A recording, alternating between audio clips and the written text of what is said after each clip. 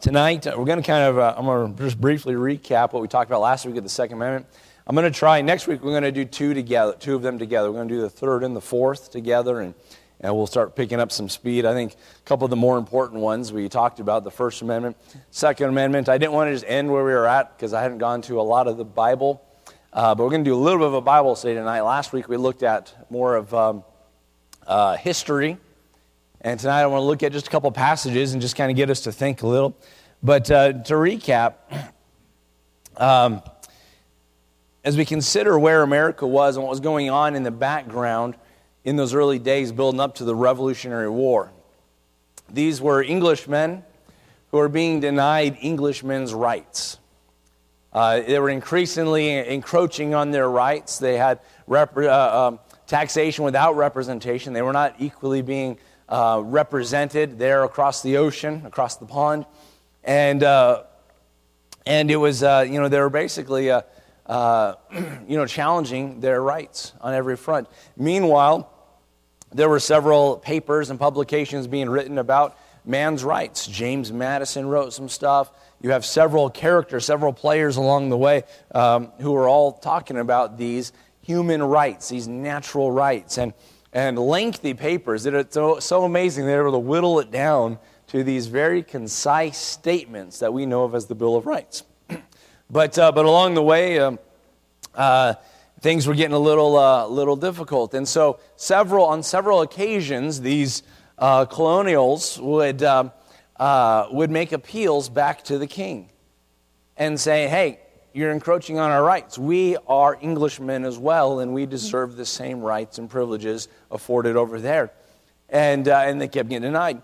So basically, they started stockpiling weapons because they knew eventually when they told the king, "You're not stepping on us anymore," they knew soldiers were going to come and start enforcing things. So the king got caught wind that these colonial rebels were stockpiling weapons. So they sent the British military over to start confiscating weapons. And that was the straw that broke the camel's back, so to speak. You're not taking our guns. And that triggered. Now, that's not what the Revolutionary War was over, but that's what many would attribute to. That was the trigger, if you would. Pun intended. The trigger to start the Revolutionary War. And, of course, the debate, who fired first, okay? But it was in the works. It was in the making. So as we looked at a little bit last week, from the examination, I'm just going to kind of just recap this last little part we looked at last week of the Second Amendment. We looked at what many people said, and I didn't even quote all of them. We looked at Patrick Henry a little bit. We looked at James Madison, Noah Webster, all these guys. They kept talking about the militia. Now, who was the militia? You remember? The people, right? It was the people, and many of them over and over reiterated that. It was the populace. Anyone that could needs to carry and be well trained with those weapons. But then they also took it a step further. To what level should they be armed? Equal to the government, any threat that might come their way. I'd say we've drifted from that a little bit. No. The Second Amendment is for deer hunting. Have you heard that? For deer hunting. When's the last time we were threatened by a tyrannical deer? I'm just saying, okay? No, it's very clear from the writings of those who influenced the Bill of Rights and the contemporaries of that time. It was very obvious what the nature of that is. And I would say, if they could see a glimpse of where America is today, they may have had to write a little bit more than one sentence when they said the Second Amendment. I would just think they'd have to add a few more things in there. Would you agree with that? Maybe we weren't clear enough.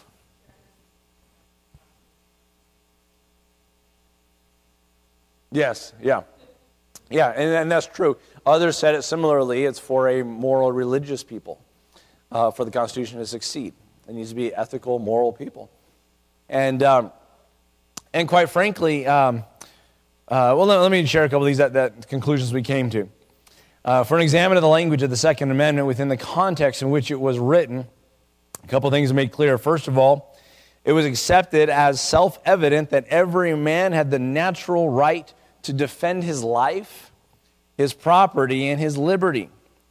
And that on that ground, every man has the inalienable, indubitable right to defend him, to take up arms and to bear arms. Now, some of those things they've chiseled away at, right? Do we have such obvious right to protect property?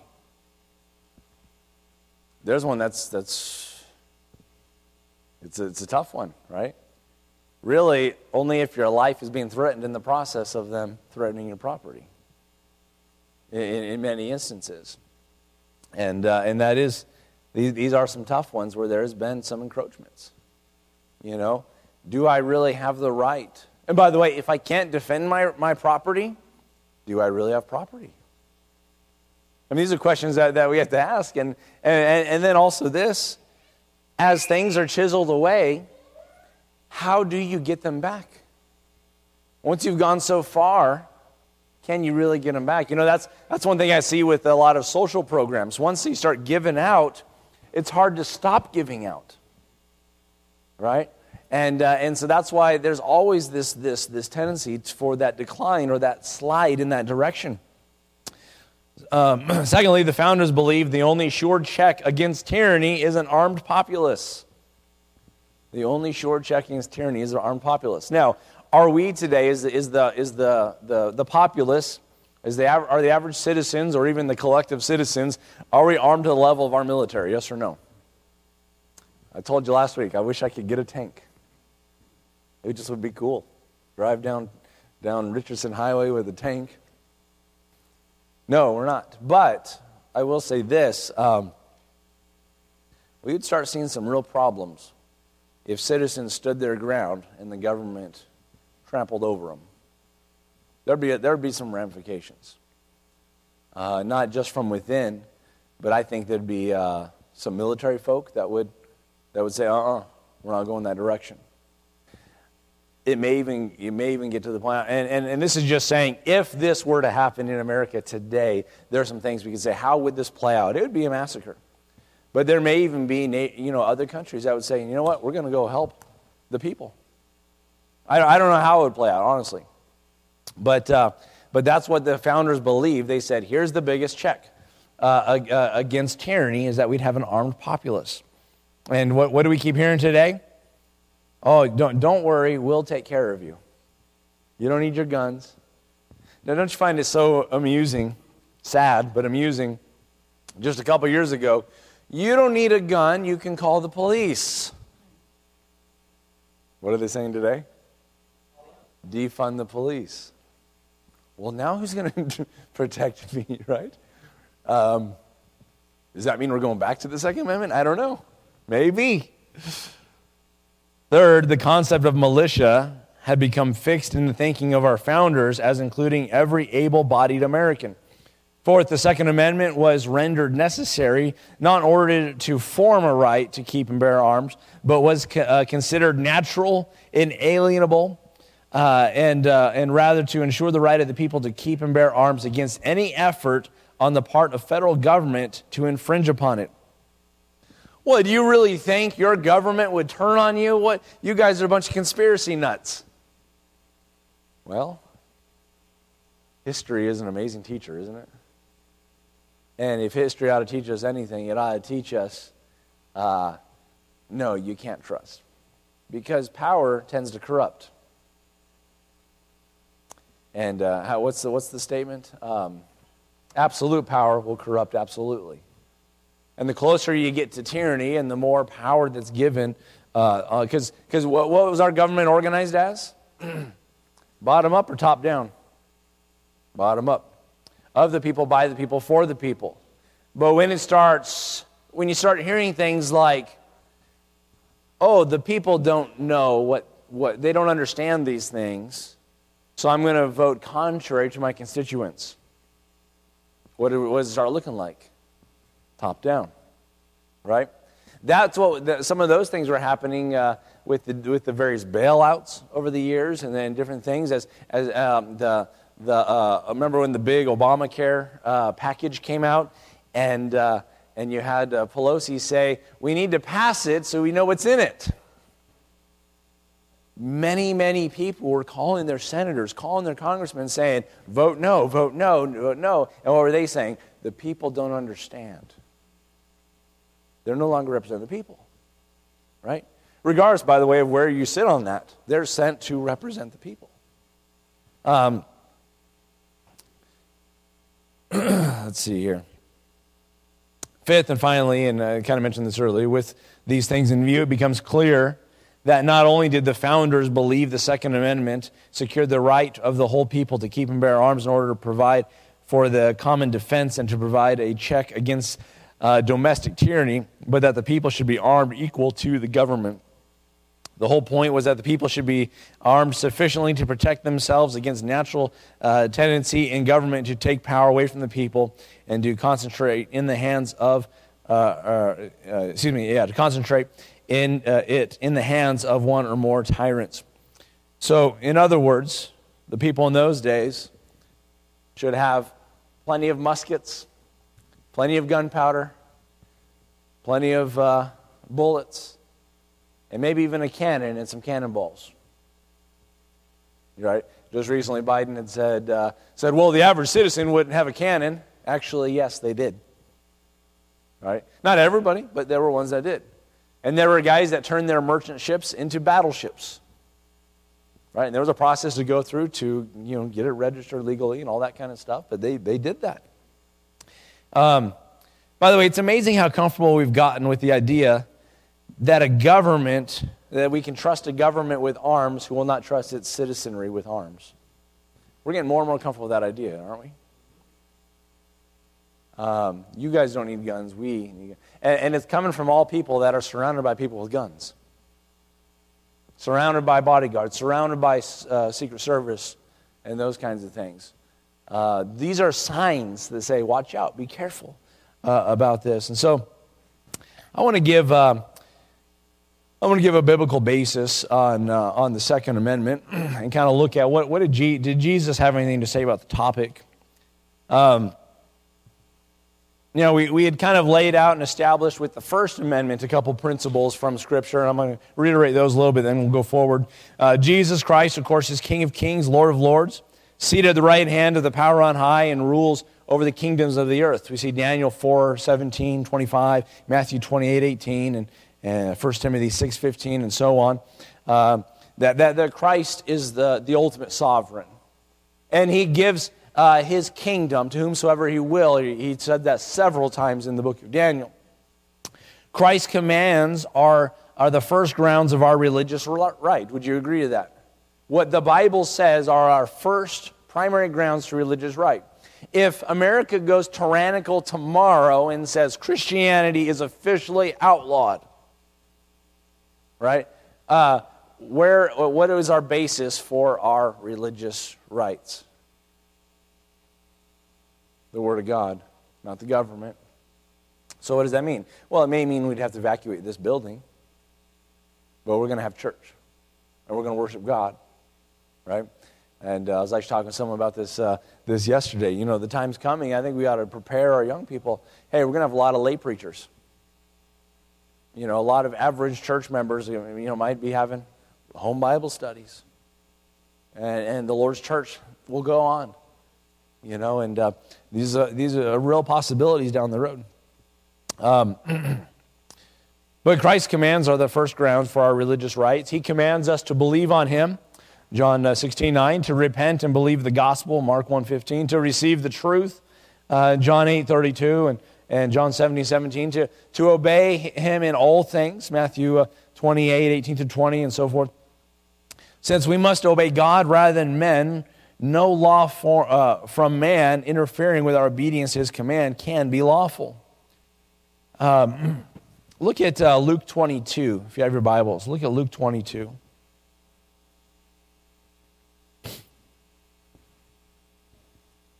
Jesus just had the Lord's Supper. First time he did it with his disciples there, and he instituted that. Judas had already been dismissed. He's going, getting ready. He's making his deal with the devil, so to speak, getting ready to betray the Lord Jesus Christ. And Jesus is sitting there. He had just told Peter, "You're going to deny me, Peter." And in that light, as they're sitting around there, look at verse number 34, Luke 22:34 or 35. And he said unto them, "When I sent you without purse," you guys know what a purse was? A purse was the bag to keep the money in, a little bag that they'd carry. "When I sent you without purse and scrip was the money, and shoes, lacked ye anything?" In other words, when they were with the Lord Jesus Christ, we don't see any indication in the Gospels that they ever went hungry, that they ever had to go to Payless Shoes and get some new sandals. I really think it was actually similar to the children of Israel in the wilderness. I think the disciples' shoes never wore out in 3.5 years. I mean, we don't see that. He says, "I didn't send you with extra shoes. I didn't send you with money. I didn't send you with a purse to carry your money in. I took care of your needs," is what he was saying. And they said to him, "Nothing. We lacked nothing. Jesus, you took care of our needs." Verse 36. "Then said he unto them, But now," why now? Jesus is about to leave them. "But now, he that hath purse, let him take it, and likewise his scrip." If you have a purse, grab it and bring money, because you guys are going to have to need to buy things. But notice he said, "If you have a purse, bring it." He didn't say go buy one if you didn't have one. He said, "If you have one, bring it. If you have money, bring it, and let him take it, and likewise his scrip. And he that hath no sword, let him sell his garment and buy one." Interesting. There may be some that didn't have a purse. He didn't say go buy a purse. There may be some that didn't have scrip. He didn't say go and make sure you get some money. He said if you have it, bring it. But here's one thing. If you do not have a sword, go get a sword. Now, in this day, in this time, open carry was not allowed by Jews. Kind of interesting. And what is a sword for? Does anybody know what a sword is for? Is it to butter your bread? It's for, well, yeah, unless you have an assault sword. But yeah, it's for to do battle, to do war, and it's not for a spanking. Right? I don't discipline my children with a sword. It's fatal, just like a gun. It's fatal. Now, we can come to a couple of conclusions. What was Jesus getting at? Was he wanting his disciples to go out and murder? Is there a verse against that? Absolutely. All right, thou shalt not kill. Did he tell them to get a sword to go out and rob? No. We have thou shalt not, what? Steal. All right? Was it to take that sword and to go out and further the gospel? No. No, you preach the gospel. You share the gospel. People have a choice to believe the gospel, right? So what's left for the sword? Defense. Defend what? The things he just listed. Purse and scrip. Your things. Okay? Now, this is interesting because then he jumps to a prophecy. Verse 37. "For I say unto you that this is that is written, must yet be accomplished in me." So he's saying there's a prophecy that he has to fulfill. And here's what the prophecy was. "And he was reckoned among the transgressors, for the things concerning me have an end." Now, when you see that prophecy in Isaiah that he was reckoned with the transgressors, I don't know about you, but I've always seen that in Isaiah as, well, yeah, he hung on the cross with two thieves. Makes sense, right? He quotes that right after he tells the disciples to get a sword. Look at the next verse, verse 38. "And they said, Lord, behold, here are 2 swords. And he says unto them, it is enough." 2 swords was going to be enough to fulfill this prophecy that he was reckoned with the transgressors. Now, we know Peter had one of the swords, because what's he about to do with his sword? He's about to cut an ear off, right? And what does Jesus do? That's the wrong use of that sword. Now, we understand God gave us the sword of the Spirit. What's that? The Word of God. And really, we are in a spiritual battle. He gave the sword, the physical sword, the sword to execute wrath upon evildoers. He gave that to the government, Romans 13. But it says that these authorities are ordained of God. In other words, they are under His leadership, and they're a terror to not to good works, but to evil works. So when the sword of authority, that sword of governmental discipline, if you would, is being misused and they become a terror unto good works, they're no longer under God. They've usurped their authority. It's amazing these Christians that say this unconditional surrender to the government. Well, we must obey the powers that be because they're ordained of God. Yes, they are under that authority from God. When they step out from that authority, what do? We obey God rather than men. Are we okay so far? By the way, it reasons that God's people who should understand righteous judgment should be involved in those areas. Guess what? Christians should be in the military. Christians should be in law enforcement. Christians should be in these areas. In fact, it would probably greatly aid in the salt and light of this in this world. If these areas of government become completely atheistic, what does that look like for the believer? Now, what was one of the things you got to get rid of for tyranny to really take off? Bible believers. Got to get rid of Christianity. Because where the Spirit of the Lord is, there's what? Liberty. Where the spirit of Antichrist is, there is tyranny. So he says this is really interesting. His disciples carrying a sword, and apparently 2 swords was enough, 2 among the 12. Judas is gone, so I'm going to include Jesus in that. 2 swords among 12 people will fulfill a prophecy that he was numbered with transgressors. Did you know when Christians rebel, non-believers are going to look at them as evildoers? And I use the word rebel carefully because one of the founders had said, rebellion against tyranny is obedience to God. That's an interesting statement, isn't it? Rebellion against tyranny is obedience to God. When they rebel, humanly speaking, but they're obeying God out of a pure conscience, this is what I believe God has for us to do. Did you know the unbeliever will look at that and say, look at these Christians, they're transgressors. And folks, this is really the tough balance because we're dealing with some things along these lines right now. All right? John MacArthur is fighting a battle in California right now. I don't know if you've seen any of his interviews. It's kind of fascinating hearing what he's having to say as he feels that they're being unlawfully targeted as churches and ministries and so forth. So on the one hand, they're saying we're trying to keep a good testimony and we want to be good in our community. On the other hand, they're saying, but they're keeping us from obeying and following God. And at some point, there is a point where you will cross over and say, I'm going to obey God rather than man, even if it looks like I'm numbered the transgressors. So Peter's got a sword in his belt. And he used it. He wasn't very good at using it. This is why you should not only be well armed, but trained in the use of it. Okay? Peter should have been trained in the use of it. But this is really interesting because Jesus is saying this scripture needs to be fulfilled.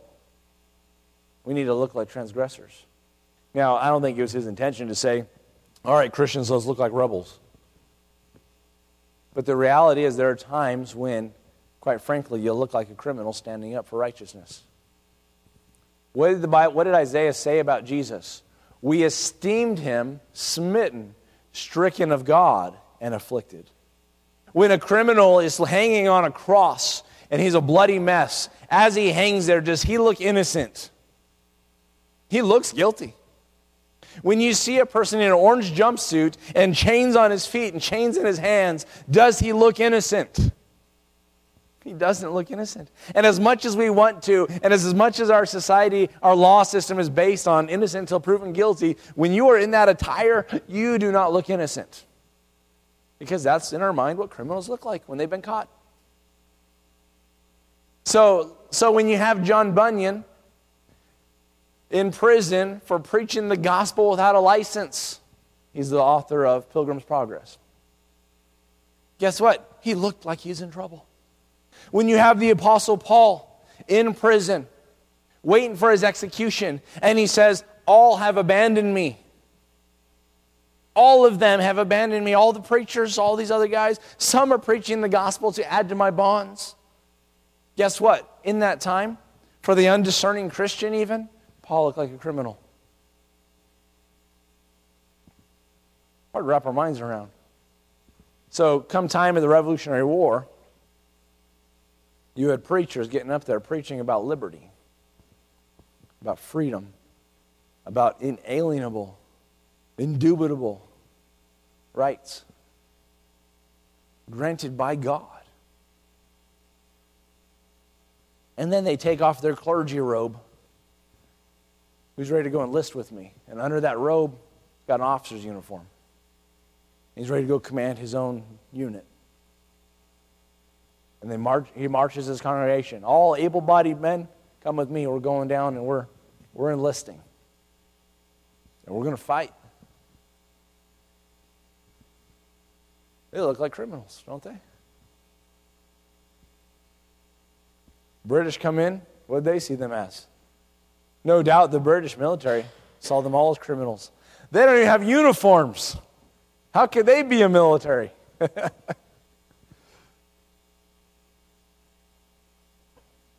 says 2 swords are enough. I just find it very interesting, this passage, how he kind of puts that thing right there in the middle of it. Enough for what? To defend themselves, but to be counted among the transgressors. Now, beyond that, notice again what he had said. At that moment, he said 2 is enough. But in verse 36, again, if any of you do not have a sword, time to start selling some things and getting a sword. In other words, sell your PlayStation and go get an AR-15. I mean, that's exactly what Jesus would say in our context today. Go sell that thing. You know, you have too many shoes anyway. Go sell some shoes. Sell your Jordans. And go get a gun. Because there's going to be a time when Jesus was saying, I am not going to be here physically to protect you, and you may need to protect yourself. The whole case I'm making is this. The Second Amendment's biblical. You can go back to Deuteronomy, and it talks about taking someone's life and defending your own life, and you're going to be okay. Fast forward in our Judeo-Christian culture, guess what? Our law protects the same thing. I've shared with you, it's awesome. My wife and I got to go and sit in the chambers of Congress and got a midnight tour of the Capitol this last March. And on the walls up top, see, when you see it on TV, you see all the people, right? Where the camera doesn't show is up top, and it's kind of like this. There's a part of the ceiling that comes out, like in our sanctuary right here. And they have the side bust of several philosophers and key figures in world history, and you got their names underneath them. But there's one that shows the full bust. And it's in the very back of Congress, right up there. And the face of this bust is staring right at the person that presides over the Congress. So whoever the president is of that present meeting, every time they bring a law to the floor or a bill to the floor, and every time they consider matters, the president that presides over that has to look up and look at the face of Moses. What does Moses represent?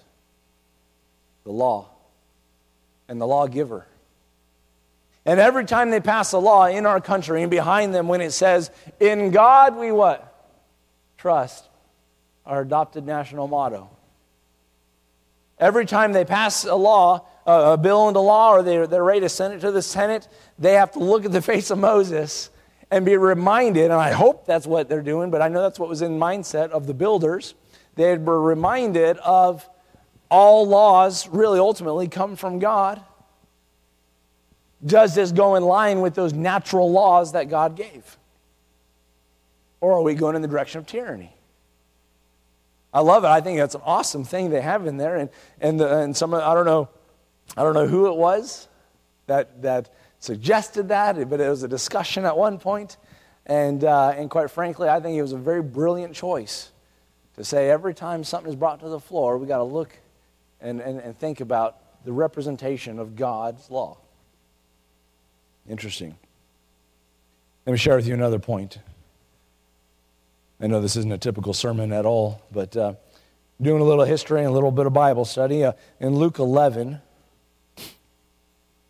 and starting in verse number 17, interesting passage. In fact, we'll back up to verse 14 to get the context. Luke 11:14.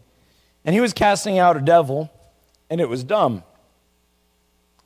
And it came to pass, when the devil was gone out, the dumb spake, and the people wondered.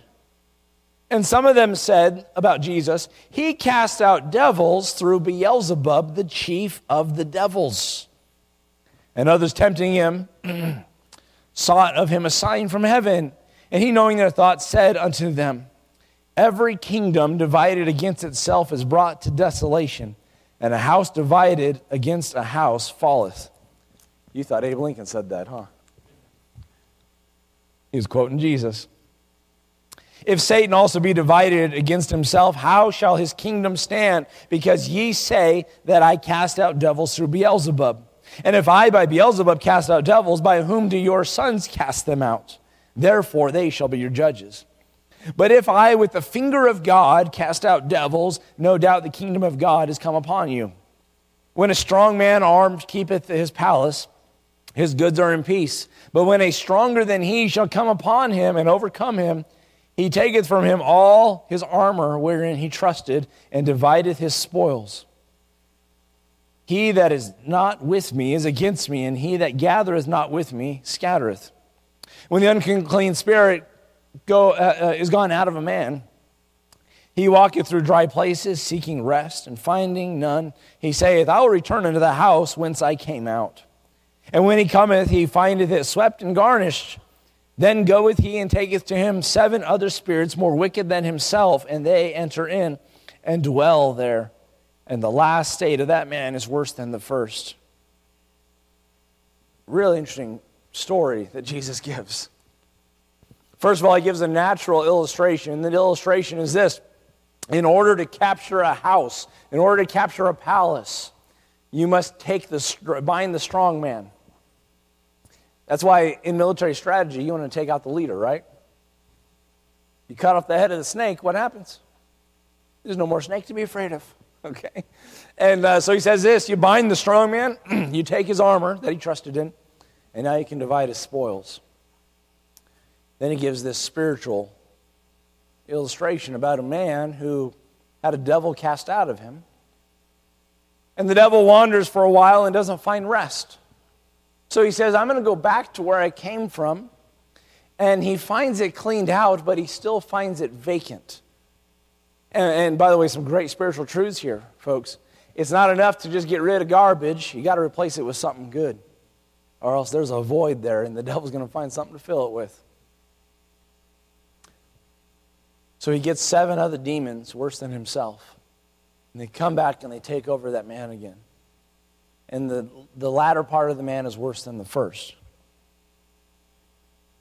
Jesus provides an analogy in this parable. And, you know, they accused him of casting out demons by Beelzebub. That was a Chaldean word referring to the dung god, represented by a fly. It was one of the names of Satan. His argument begins showing their accusation is unreasonable. If the house is divided against itself, it's not going to stand. If Satan's divided against Satan, against himself, his kingdom's not going to stand. So he turns and he kind of tells them this story. And What he does next is really important to consider. When a strong man armed keepeth his palace, his goods are in peace. But when a stronger than he cometh upon him and overcome him, he taketh from it his armor, where he trusted, and divide the spoil. The simple fact, as we look at this, is that at the center this was kind of at the center of his ministry, and this was a point where he was kind of turning from the unbelieving Jews and began speaking in parables and so forth. But at this point, basically, we can look at this and say, well, Satan, if you would, is the strong man in our topic we're discussing. And he's armed and he's keeping his palace in peace. However, the stronger than Satan has come, the Lord Jesus Christ. And he's overcome the strong man, and that is the reason Jesus can so easily drive away devils. Jesus says effectively, those who are not with him in the spoiling of the devil's palace are against him. Those who do not gather up the spoil with him, they scatter. And the word scattereth means to disperse, or to disperse out, to scatter. Those who do not gather up the spoils of the devil with the Lord run off and hide. So to clarify what he's talking about, he offers an example. When the unclean spirit's gone out of man, he, the unclean spirit, walks to dry places seeking rest, and kind of reiterated that. And what does this all mean? The Lord has come and he's overcome the strong man. Matthew 12, 28 through 30, Mark 3, 26, 28, he's overcome. He has spoiled the house, Colossians 2:15, spoiling principalities and powers and made a show of them openly, triumphing in them. He has taken the armament of the devil that occupied the house and driven them off. He left us a house clean and garnished, and we're charged to occupy till he returns, Luke 19:13. We are told not to give any place to the devil, Ephesians 4:27, to submit to God, resist the devil, and he would flee from us, James 4:7. But because we failed to occupy, we refused to, we failed to refuse to put the devil in his place and resist him. We've not driven him out of our house. The devil has reasserted himself and coming back with a vengeance. And so here's the case. It's now reversed. When God raised up our country, the devils of tyranny occupying the room of power were driven out. By the way, you can't convince me for a second that God did not have a hand in our nation's founding. Not for 1 second. The evidence is insurmountable that God had his hand in this nation. It was a very special thing in world history. And by the way, don't feel ashamed when you consider American exceptionalism and where that came from. Not only was it a gift of God to us, it's been a gift of God to this world. When God raised up this country, that's exactly what took place. The devils had long been outcast, wandering up and down dry places. For a long time, they found themselves with less and less territory where they could rest. America was an influence in breaking the power of tyrannical darkness all around this world. And with the devil having less and less territory where they could rest. And America was an influence in breaking this, but she has become weak, and she's now vulnerable. And the devils of English tyranny have teamed up with those devils of Persia and elsewhere, and they've embodied in one, they've taken on this character, and they're laying an assault upon our house. And the last state of our country will be far worse than the first. The devils are coming in great vengeance against the liberties for which we stand. One of the ways he's done that is this idea of tolerance. By the way, who are we to look down upon a nation that's in tyranny and to think we should rescue them like we're, you see? Now it's a tough balance, because I think America's gotten its hands, he's overreached and gotten ourselves into too many people's business. But on the other hand, what have we always been? We've been champions of light, champions of freedom, champions of liberty. I mean, what was Vietnam all about? I know that was a dark day in American history, and it was not good. But what were we trying to do? We're trying to free people from communism. from tyranny. You look at the areas where we've inserted ourselves. This is what we're trying to do. And yet they're coming for liberty. And I wanted to kind of give that illustration, if you would. And that's what those devils are after today. And we must resist or be enslaved. It's true that a man is free to own arms. A man who is free to own arms is a citizen. Well, the one who is not is simply a subject. That's really the difference. Those who are free to own arms are citizens. And they can protect themselves, and they can protect their property and their families and so forth. But without that, you're simply a subject. The government will take care of you. We will protect you. Well, now you're a subject.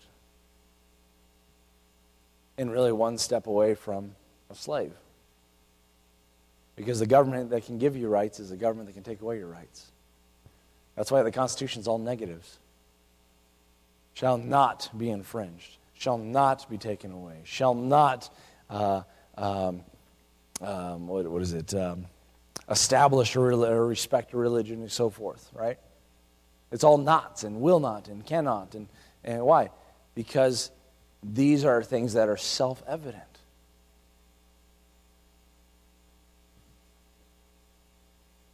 Today, we need to be like Nehemiah's workmen, with a sword in one hand and a trowel in the other. I love the picture, right? But you know what believers need to be doing? In the same passage in Luke 22, right after he mentioned about the sword and everything, Jesus then goes to the garden. He takes his inner three with him, and what does he tell them to do? Anybody remember? Watch and pray. I'll tell you what, believers, the devil has not done a more clever thing than distract Christians while he's coming in. You know what makes a good illusionist? You can do sleight of hand, right? Diversion. Hey, look over here. That's what the devil's doing. Look over here, guys. Meanwhile, we've lost the discipline of prayer. We've lost the discipline of biblical discernment to watch. So, you know what we do? We identify with Peter, James, and John. What did they do? 3 times. We're sleepy. Could you not watch with me 1 hour? Hey, the spirit indeed is willing, but the flesh is what? Weak. Hey, we come together in church and we're saying, yeah, we're willing. Amen. We're going to give ourselves to prayer. We're going to fast. We're going to read our Bibles, and we're going to see these things with spiritual discernment. But then we go home and we're like, oh, I'm just so tired.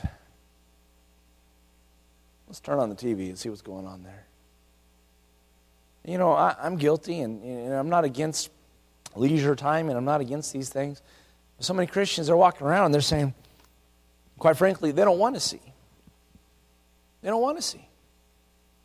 Folks, we need to watch and pray. And the more we watch, it ought to cause us all the more to pray. I'll tell you what, if current events have not driven you to your knees for our president, for our governor, for our representatives, the things that are going on, you want to really have a powerful voice? Take it to the throne, to the King of Kings, to the Lord of Lords, who still has the heart of the king in his hands, and like the rivers of water, turns it whithersoever he will. Hey, you want to have an influence? I got a direct line with an influencer of our nation. I have a direct line to God who can steer the heart of President Trump, of President or Vice President Pence, who, by the way, prays to the same God.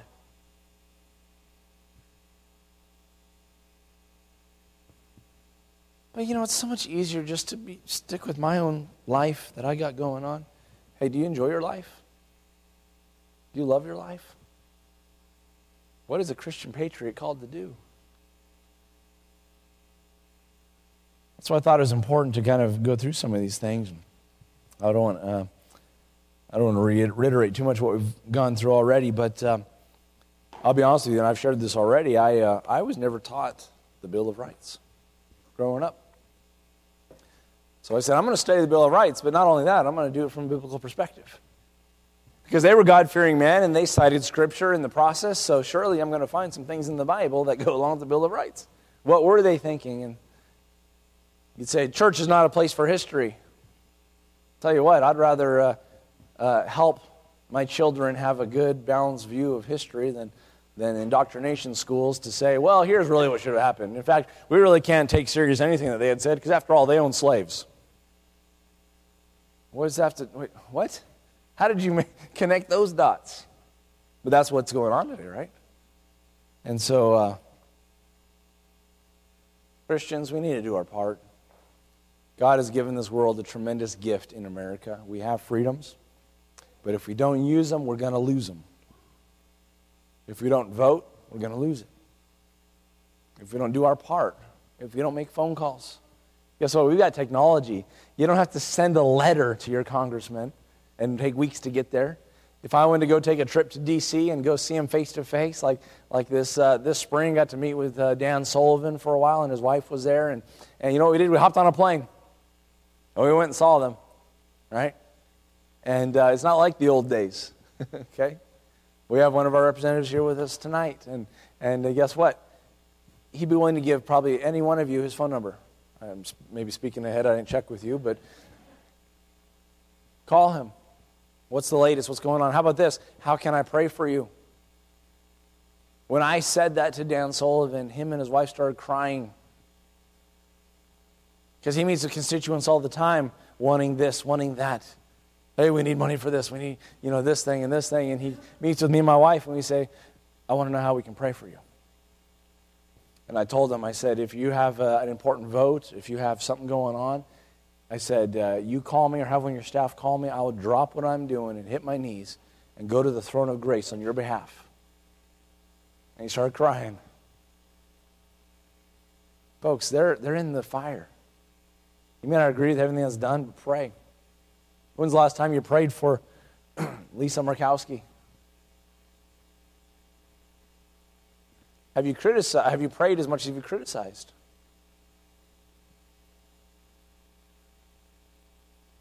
Yeah, we have one honest person. All right. Now I'm meddling, but boy, as Christian patriots, folks, we need to do everything at our disposal to fight for the soul of our country. And it's election year. That's really what's at stake, is the soul of our nation. God's gift to the world. You know, the rest of the world, some of these less fortunate countries, they're looking at America. They're watching right now. They're watching what this next election is going to do. Because right now, there may be a ship under attack by pirates in the ocean. And they're sending out a distress signal. You know who they're calling? The U.S. Navy. Over 200 a year calls like that. They're not calling France. They're not calling Iraq, Saudi Arabia. They're calling America. Folks, if the light goes out in America, the world's in trouble. That's why we're doing this series. And thank you all for being out. It's an encouragement to me because it tells me you're interested. So thank you for being here tonight. Why don't we have a word of prayer? Sure appreciate you all. Next week we'll look at the Third and Fourth Amendment, and hope that'll be a blessing to you. Let's pray. Our Father, we do thank you for this time together. And Lord, we have such a rich heritage. Like the psalmist said, I have a goodly heritage. Lord, I do believe, as many have said before, we really are about one generation away from losing it all. I pray, Lord, that you'd stir in, not only in our congregation, but across this land. Stir up in your people. If we just realized, if we would just vote the Bible, if we would vote our convictions, we could take America back. Father, help us. Give us boldness. Give us courage to stand and to even take back some of this ground that we have lost to the enemy. Understanding that this is truly a spiritual battle. I pray for our young people. I pray for this next generation. What are we going to leave behind for them, Lord? I pray that every one of us would view this as so much bigger than the here and now. But for posterity's sake, we will fight this spiritual fight. We love you, Father. We thank you for this time together now. Pray that you bless our week, keep us safe, and we pray this all in Jesus' name. Amen. Amen. God bless you, folks. Thanks for being out tonight.